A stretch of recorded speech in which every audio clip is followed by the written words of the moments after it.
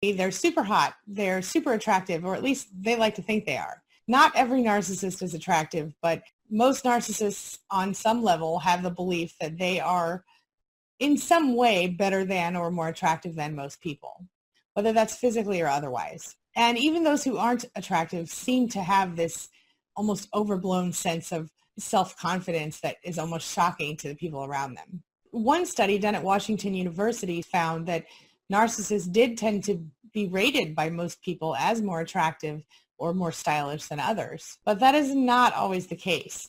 Another study done in 2008 found that while most narcissists rated themselves very highly on the IQ scale, most tested at only average. And in that same study, when people were asked to rate these narcissists based on their looks, the overall ratings in general were lower than the ratings they had given themselves.